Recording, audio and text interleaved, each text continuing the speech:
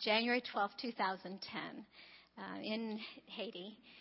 The school children were headed home or had headed home from school, and businesses were just wrapping things up for the day when all of a sudden, without any warning, no alarm, the earth began to shake and to twist and to buckle, as Lane expressed. And just within literally less than a minute, there was devastation across the city of Port-au-Prince and all through that area and the towns and communities across that part of Haiti, as concrete buildings just came crumbling down.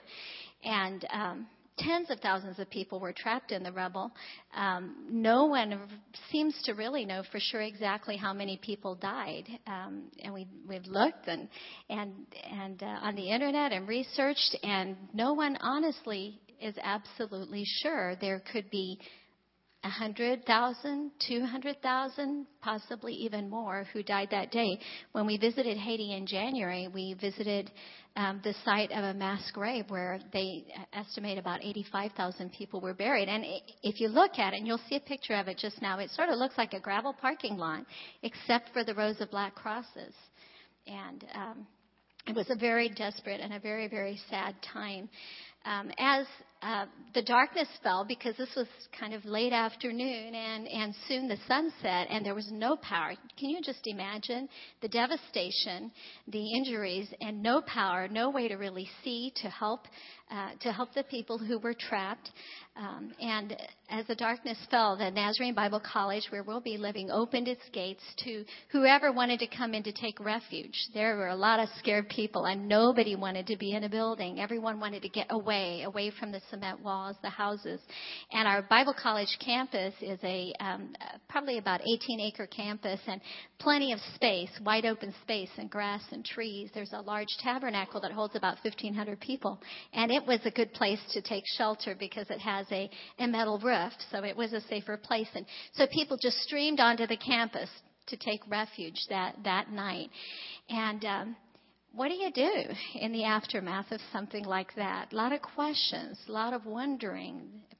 People use cell phones there, but the cell phones weren't working. There was no way to communicate, find out what had happened to their loved ones. But they could talk to the Lord. And in the dark, people just gathered and prayed, cried out to God, thanked Him for sparing their lives. And there's a recording during those early days after the earthquake that you may have heard. Someone captured it, I don't know, on a cell phone or something. But it was of the Haitians there gathered on the campus, and they were singing in French Creole the song that you know, that we know in English. Because He lives, I can face tomorrow. And that was what they held on to in the days ahead as they assessed the damage and heard of the reports of what had happened to those that they loved and cared about, and as they began to try to rebuild their lives. Well, Nazarenes around the world responded, and I know your church responded. I know you took an offering to help with the relief efforts there, and churches around the world did the same, and the people there are just so incredibly grateful. There are so many ways that the church was able to help. There was a Haitian Nazarene Compassion Ministries director and team that went out as quickly as they could get out through the rubble in the streets to assess the damage and to see how the church could help. And all kinds of things have happened in a year and a half since the earthquake. In terms of relief efforts, one of the things was that over 200,000 pounds of food was delivered to people who were just really desperately in need of food, and also water was provided. Some of you have donated items for crisis care kits, I'm sure, or you've put them together yourself. And there happened to be some crisis care kits that were actually there and ready to go out, and they were stored on the campus, and they were able to get those out right away to people who had literally lost everything. And then thousands more care kits were brought in to distribute. As they assessed the damage, they found that about 20 Nazarene churches had been destroyed to the point, or damaged to the point, that they could not be used anymore.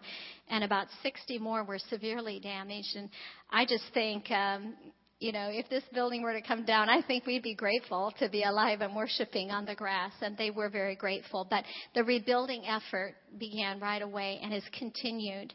One of the priorities for rebuilding in the Church of the Nazarene has been to rebuild the sanctuaries, because we find that the churches are the center of the community. Often our Nazarene churches have schools, clinics, and provide a lot of other services to the community as well. We are just really, really excited that your church is planning to bring a Work and Witness team to Haiti next year. And we're just thrilled about that. And in that effort and the building of a clinic, I can't tell you how desperately that's needed. Just in the last, since October and November, over 5,000 people have died of cholera. And so there's just this ongoing need for assistance. During January, when we were in Port-au-Prince, one afternoon, a Friday afternoon, we went into the Bel Air Church of the Nazarene. It's this huge building. It's about 4 stories high. There's a school on the bottom floor, and then the sanctuary, 2 massive balconies, and another floor above it. And it is right in the center, in the heart of the city, in this massive slum area. And we climbed up onto the roof, and you could just look out across this desperately poor area, but then across also to the harbor and the boats there, and across to the National Palace. If you saw pictures last year from the earthquake, I know you saw that building. A huge, beautiful white building that was just broken. Do you remember that? And just that image of this broken, majestic building. And it's just that same way today as it was then. Really a symbol of the brokenness of the country. And yet God is at work. When we walked into the Bel Air Church, we didn't expect anyone really to be there. We knew it would be open, but we didn't expect anyone to be there. This is a church where, when the earthquake occurred, there were about 100 people gathered for a prayer meeting on a Tuesday afternoon, and miraculously, the building stood strong. But around them, on the street corner, on the same street corner, there were 2 multi-story buildings. One was a school, and they came down in the quake. So here are these Nazarenes, these Christians, gathered together for prayer, buildings coming down, and I'm sure a lot of loss in their community. But as we walked into that building, we heard people singing. And so we went into the sanctuary, curious to know what was going on. And here they were having a choir practice, just like you do in your church. They're having a choir practice. There was a man at a keyboard directing this group of ladies, and they were preparing for their Sunday service. And the song that they were singing, of course, was in Creole, and so I didn't understand it. And we asked our missionary friend, what are they singing about? This is beautiful, but what are they singing about? And he said, they're singing about the hope of heaven. And I thought how appropriate for people who've lost so much, who have known such tragedy over the last year and a half, to be singing about the hope of heaven. And, the needs are staggering in Haiti, obviously.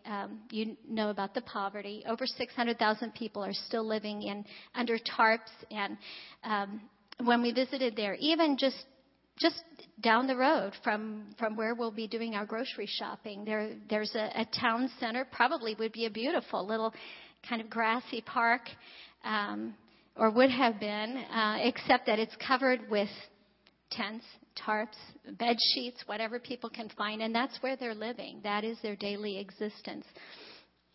So Haiti, we're really going to Haiti. Yes, absolutely. I think of God. When we think of God, we know that He's a God who doesn't sit back and watch and just cross His arms and watch things happen unconcerned. No, our God is a God who rolls up His sleeves, and He goes right into the heart of the need, right into the heart of the pain of the world, and He ministers there. Well, who will He use? He uses us. He uses you and me to minister. As we go to Haiti, can we change the poverty? Can we raise the standard of living? Personally, no, we can't. We can't do that for people, but can we bring the hope of Christ that is very real, that is life transforming? Yes, God is calling us to do that. So what do?